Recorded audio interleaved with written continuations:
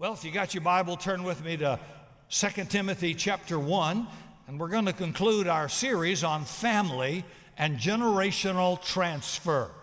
2 Timothy chapter 1, verse 3 through 5, I'm reading out of the Passion Translation.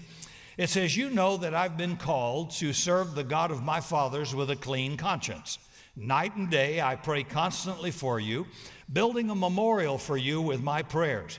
I know that you have wept for me, your spiritual father, and your tears are dear to me. I can't wait to see you again. I'm filled with joy as I think of your strong faith," here's the key, "that was passed down to you through your family line. It began with your grandmother Lois, who passed it on to your mother Eunice.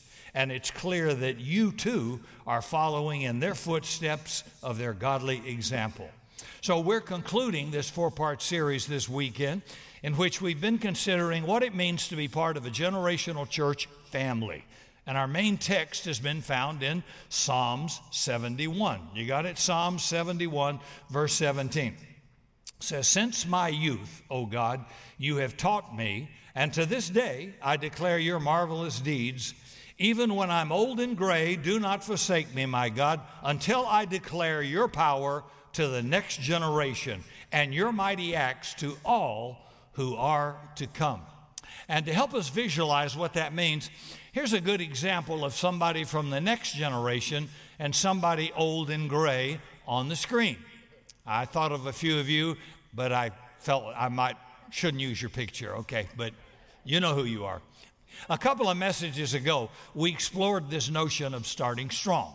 And we pointed out that it's up to the older generation to pass the torch to the next generation, a generation facing a lot of unique challenges in terms of their faith, stuff I didn't face. Last week, we explored the idea of finishing strong, finishing well. And we saw that we never retire from God's call on our lives, ever. No matter what our age is or stage of life that we happen to be in, we can still lead and serve and bless those around us. So, this morning, we close by asking the question, how do we pass the torch? How do we pass on what we've received from God to the next generation? And by the way, we're not talking about passing on style or methodology or technique or music. Don't try to pass that on to your kids. That'll never fly. Passing on our faith, our value that God is trustworthy. He's a strong tower. He'll never leave you or forsake you. He's a merciful and generous God, and He will be with you your whole life. You can put it in the bank. Build your life on that relationship with God, kids. That's what we want to transfer. You know, a big quote in our culture today in the West, if you want something done, do it yourself. So we live in a culture where individual achievement is pitched as the highest goal. However, in the kingdom of God, it's not like that at all. It's not an individual race. It's more like a relay race. And what's the most important moment in a relay race? As I remember in high school being in a few, it's passing the baton. And no matter how fast the individual members of the relay team are, no matter how well they run, if they drop the baton, you're disqualified. So to get us thinking about it, think of the name of somebody that's been a good influence on you. Someone, might only be one person, but who's handed something on to you. Could be a parent, a grandparent, a teacher, a coach, a mentor, or a friend. But that name is a concrete reminder that we're not part of an individual race. We're not here merely because of individual effort or achievement. We're here because somebody passed the torch to us. So how can people from all walks of life, men and women, young and old, pass the gospel of Jesus to the next generation? You know, Summit's a biblically rooted Jesus church. That's our DNA. And just as with human cells, when good DNA gets passed down, everything else kind of takes care of itself in our bodies. Our challenge is this: how can our spiritual DNA get passed down to the next generation? Not our preferences, not our style, not our music. So to get us thinking, let me read from Paul's letter to Timothy. Scholars believe this was one of his last letters before his execution.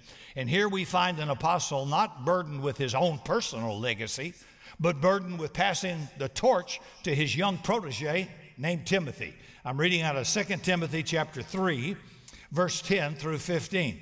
And he says, "But you, Tim, have closely followed my example and the truth I've imparted to you. You have modeled your life after the love and endurance I've demonstrated in my ministry by not giving up. The faith you now have, I have. What I have hungered for in life has now become your longing as well. The patience I have with others, now, Tim, you have demonstrated. And the same persecution and difficulties I've endured, you have also endured. Yeah, you know all about what I had to suffer while I was in Antioch, Iconium, and Lystra. You're aware of all the persecution I endured there. Yet the Lord delivered me from every single one of them. For all who will live godly in Christ Jesus will also experience persecution. But the evil men and sorcerers will progress from bad to worse, deceived and deceiving as they lead people further from the truth. Yet you must continue to advance in strength with the truth wrapped around your heart, being assured by God that He's the one who has truly taught you all these things. Remember what you were taught from your childhood from the Holy Scrolls, which can impart to you wisdom to experience everlasting life through faith in our Lord Jesus Christ." Now, with Paul's words to Timothy in our minds, let me make 3 observations about how we pass the torch to the next generation. Principle number 1, to pass the torch to the next generation, you got to love the next generation. Nobody cares how much you know till they know how much you care. See, I do a lot of communicating through text messages on my iPhone. So if you were to call somebody and leave a message like, "Do you want to hang out tonight?" and a younger generation was texting back to you, look at the screen. This might be their answer. See, now very few of my generation with a gun to their head could translate that. But let me give it a try. "How's it going?" "As far as I know, I'll see you tonight. But don't hold your breath. Bye-bye for now." Yeah, I know. Okay. But it's a sort of a short and impersonal way to say, "I'll hang out if I have nothing better to do." Of course, it doesn't sound like love and commitment, does it? One thing we know about Paul's relationship with old Tim is that Tim knew Paul loved him. Listen to how Paul opens that letter to Timothy in 2 Timothy chapter 1, verse 2. "Timothy, my dear son, I thank God as I consistently remember you in my prayers, and I long to see you that I might be filled with joy." So old Paul loves Timothy. He delights in him. He's overjoyed thinking about him. Maybe a year ago, I read a story by a youth pastor, Scott Scruggs. And he said when he was a kid, he started playing t-ball. That's a form of baseball. You put a ball on a stand, and the little kid just hits it. And the field is filled with kids who have no idea how to catch a ball. So you pretty much hit a home run every time you can hit the ball. Well, when he moved up from t-ball to Little League, instead of somebody putting a ball on a tee for you, they gave the ball to another kid who stands like 12 feet away and hurls the ball at your head. And Scott said he was never a good hitter in Little League. He said he hit 2 for 200 on his first year. He said the scariest part of the whole game wasn't get a ball thrown at his face, but it was a walk to the dugout after the game to where his father was sitting. So Scott was wondering what his dad would think of a son who couldn't hit. But game after game, strikeout after strikeout, his father never wavered in his love for old Scotty. However, his dad could also see that Scott was a t-ball kid in a baseball world. So one day, Scotty's father came up to him and said, "My son, here's a kind of t-ball you can play your whole life. And there's no kids throwing baseballs at your head. And you don't hit the ball 300 feet, you hit it 300 yards. There are challenges over land, over water that will strengthen your character or drive you insane. People call this sport golf. But don't let it scare you, my son. It's just a long game of t-ball." And Scotty said, looking back, I can see I needed direction, I needed instruction, and most of all, I needed a new sport. But mostly, I needed a love that didn't waver even though I failed. And when thinking about how to pass the torch, there's nothing more essential or more fundamental than love and support of those who came before you. It spans far beyond fathers and sons or parents and children, although those relationships are clearly crucial. It's about having somebody in your life who is an advocate for you. They believe in you. They see something in you. Now, this is down the old memory road, but for me, I can remember a high school teacher, only one, a speech teacher named Mrs. Miller. She was as skinny as spaghetti noodle. She wore big horn-rimmed glasses. She was tall, mean, just not real feminine, just tough as an old Marine sergeant. And Mrs. Miller, funny, I can remember that name. I guess she made an impression on me, or I was scared of her. But she wanted me to enter a speaking contest for our school region. She said she heard me on an intercom reading devotions at school. This is a public school, but in South Carolina, you read devotions in the morning. If you were the senior class, you did it in rotation over the PA system. Can you imagine the ACLU with that today? But we did. Of course, we didn't have anybody murdered in school in those days either. I was scared to death. I told her I couldn't do it. Well, she refused to let me off the hook, and she wrote the speech, and she says, all I want you to do, come to my class after school. I want you to read it out loud. I thought, okay, I could do that. So I did. And that led to 4 more months of training and memorization, and ultimately winning and going all the way to a state contest.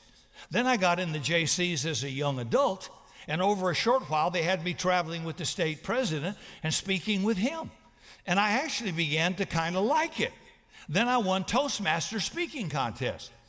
Well, I became a Christian during that season, gave my life to Jesus, and my first pastor asked me to teach a group of teenagers in a school bus. And again, I said, no way I'm doing that. But he persisted, and I reluctantly gave in. So all through my life, it was at least one person, somebody, who saw potential in me that brought me ultimately to this stage today. I would never have chosen that for myself, but somebody believed in me. How about you? That's the real question. And while this has always been the need, probably never more needed than right now today, more and more young people are coming from broken homes, unsafe family situations, and a void of love, trust, and somebody to advocate for them.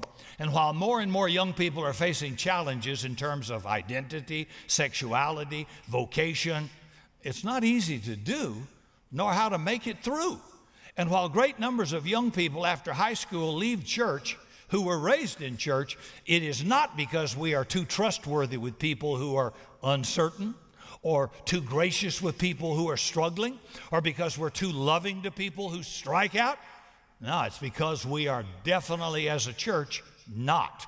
That, sadly, has not been true, but it should be true. So in order to pass the torch, we have to love the next generation, even if it's just one person. And hey, older generations, you don't have to be perfect. You just have to start somewhere. Somewhere.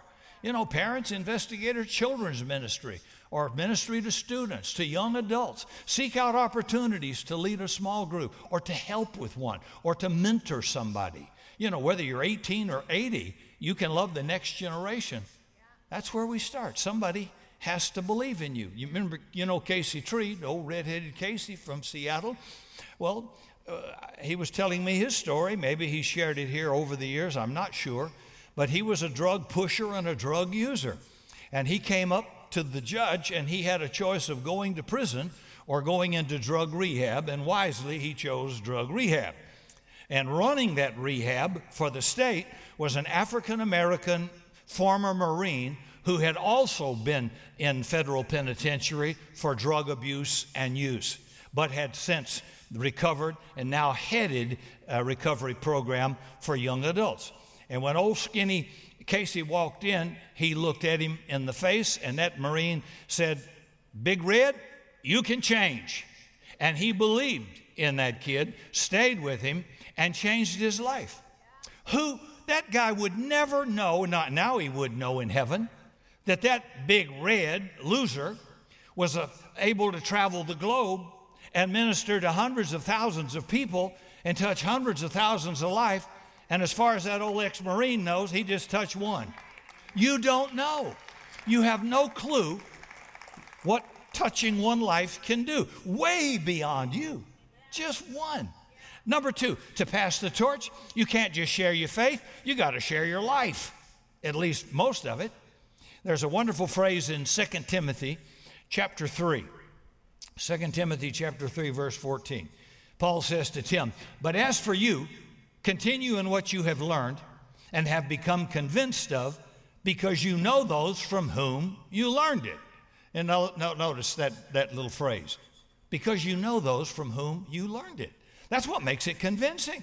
And Paul isn't just talking about his own relationship with Timothy. He's talking about Timothy's grandmother Lois and then his mother Eunice. There were men and women of all ages who invested in Tim in his journey through family, which gave him convincing reasons to continue in what he had learned.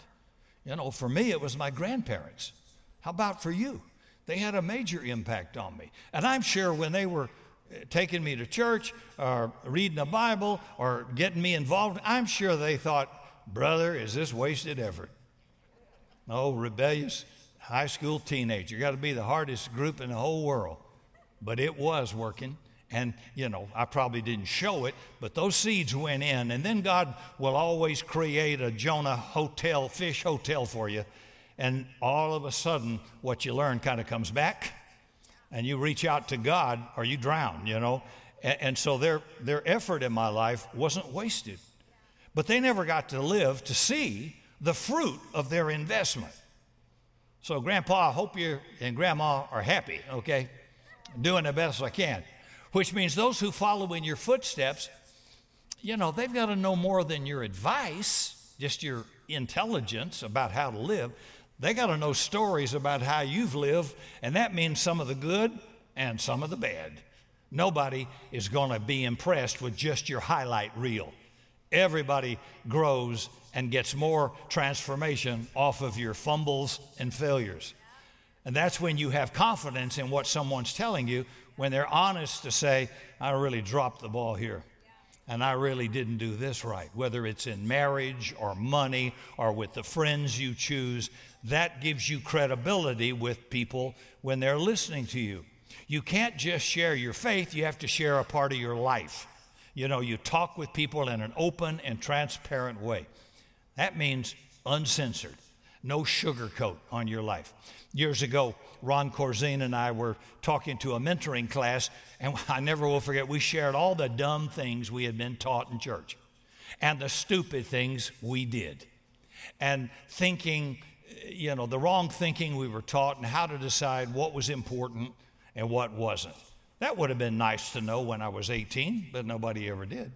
So we just went down the lane of all the dumb things we did and were taught, and what was important in life and what wasn't important in life, to give them a little better start so they didn't have to make the same mistakes we made.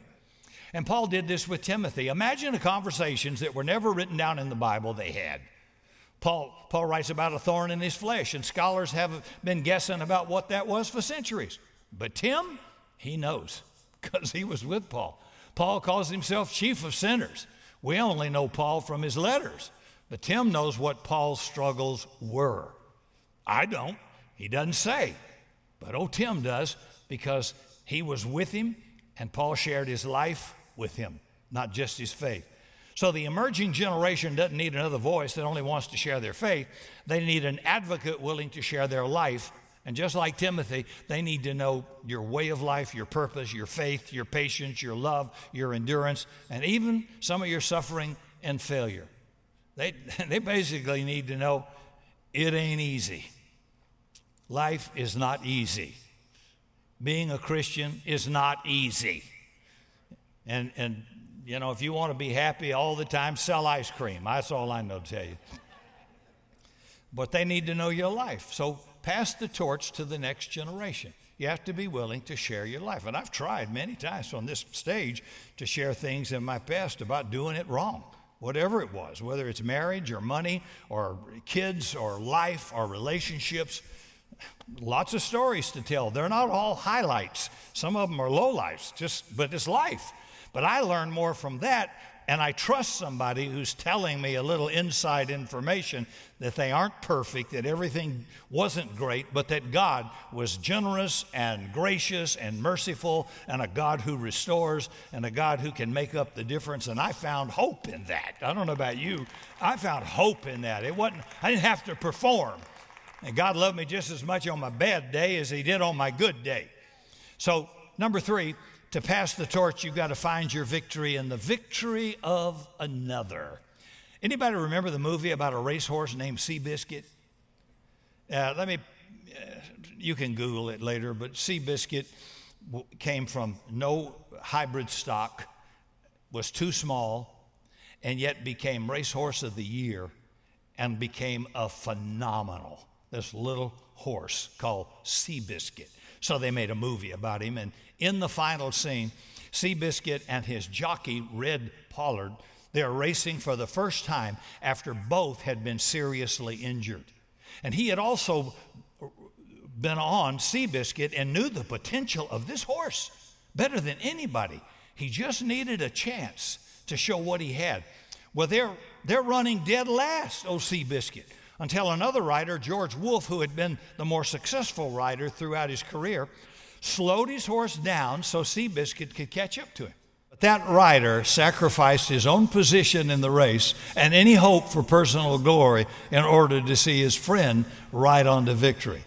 That means to pass the torch, we've got to find our victory in the victories of the next generation, even if it means slowing down a little bit, even if it means not winning every race or receiving all the glory. See, to those of us who are more seasoned and experienced following Jesus, especially in the Summit family, there are younger people in this church and our city who may be thinking of or have already given up on church, but they need us to slow down, meet them where they are, look them in the eye, remind them that God loves them, God has a purpose for them, I believe in you, and I'm ready to watch you run. So it's not about whether or not this church will look different, dear Lord, because it will look different. Our styles, our methods, our technology, our music, our ways of doing church and worship, all of those have and will change over time. Truth will never change, but all the rest of it will. And this is about whether we're willing to put our church in the hands of the next generation, to find our victories in the victories of those who will lead this church for years and years to come after us. Not many churches in history have figured out how to do it, or at least they haven't been willing to do it. But that's what we have to do if we're going to pass the baton to the next generation. Every day, you can drive by churches that were once thriving communities. And you know, if 1958 ever comes back, they're ready. They're now old, stale, irrelevant, and lifeless. Well, we want Summit to be a thriving community of grace and transformation and inclusion, where people of all backgrounds, all stages of life come to learn about one thing that we're always about, and that's Jesus. And to do that, we got to remember it's not about a particular style or strategy. It's about doing whatever it takes to pass the gospel on to the next generation. See, generation gaps are self-imposed, and they're caused by failure to understand, embrace, and communicate. It's the attitude of older people today is, if it's not like we do it, it must be wrong. That's horrible. That's terrible. Today, people over 40 have tried to segment kids by category. Generation X, Generation Y. Well, how about Generation Smart? Smarter than we used to be. How about Generation Impatient? Little patience for people who just don't get it. I remember when my granddaughter Mia was 4, she could take my phone. She'd already memorized my code, and she could download an app for herself. And then I would get the bill and say, I didn't buy that kiddie show. She did, in the back seat. And she could fix my technology when I couldn't do it. How about Generation Facebook? Many older people try to block it or control it. Well, good luck. The government of Egypt tried, and the kids won. Instead of giving a laundry list of what's wrong with the kids today, try to embrace the new generation as the next generation and teach them what you've learned. Be an example of a generational bridge, not a generational gap. Remember, it's our responsibility to bridge the gap. So what do the new generation people embrace? A couple of thoughts. They embrace new. They embrace now. They embrace next. They love change. It means cooler, better, faster. They embrace technology. Some of you are still on a landline. They embrace online. They embrace speed. They embrace each other. They embrace the easiest way. They embrace texting. They embrace games. They embrace photos and videos. They embrace value and free time. And to the older generation, it's much harder to embrace what is than what was. But it's way more profitable. The new generation dresses differently, more relaxed. They speak differently, less or zero political correctness, and they communicate differently. They would rather text than talk. Young people eagerly accept what's next rather than fear change. They line up outside of the Apple store for hours to get the newest and latest product. And they're leaning away from professional towards friendly. Well, Rick, is it right or wrong? Well, most cases, neither. It's just different. But different is not always bad or wrong. It's just not the way you did it. Sometimes it's better. So if you want to win, befriend youth. And youth, if you want to win, be smart. Befriend some experience. Don't fight each other, embrace each other, and change the world. The greatest gift in the Christian life is not your individual legacy or award. It's the gift of passing the torch successfully. It's to have somebody stand by your casket and say, because this person was in my life, it's richer, it's bigger, it's brighter, it has more potential than ever because they were in my life. That's passing the torch. They may have thought they didn't accomplish much, but they passed something on to you. What are you passing on to the next generation? And young generation, there's a lot of mistakes and a lot of things we would all like to do differently. Find somebody older that you trust, that you respect, and find out what they wouldn't do again. See, I want to learn from what you did wrong. Well, Rick, I want the experience. Well, I've already watched what the experience did to my friends, so I've already seen the experience. I don't need to experiment. I can learn from you. What did Solomon say? I walked by the field of a lazy man. It was covered in weeds. The walls were all broken down, and I considered a little sleep, a little slumber, a little folding of the hands, and you come to poverty. Well, he said, I walked by and saw the experience of another guy, and I said, I don't want that in my life. So I got to get up every day and hustle and dream and do something to achieve something better. See, I want to pass the torch to the next run. And you don't know what potential lies in people. Sometimes you think, I'm wasting my time. George Arugio and I were talking after the service at 9 o'clock, and after his case for the Bible, sometimes he said, I feel just like you, like, did it make any difference? Did anybody learn anything? Will it change anybody's life? And sometimes, and many times, you don't see the results till way later. Maybe not till eternity. But I guarantee you, it's worth it. It's the gift of seeing God work in the life of another. So if we learn anything from this second letter to Timothy, it's that the real tragedy for Paul would have been not slowing down and bringing young Timothy alongside to make sure his legacy wasn't just church structure or worship style, but it was a person who could carry the gospel in his own way to the next generation. Psalm 71 again, and last, verse 71. Since we were young, O God, you have taught us, and to this day we declare your marvelous deeds. Even when we're old and gray, don't forsake us until we declare your power and your glory to the next generation and your mighty acts to all who are to come after us. And Lord Jesus, today we pray you will help all of us do this. For more information on Summit Christian Center, visit summitsa.com.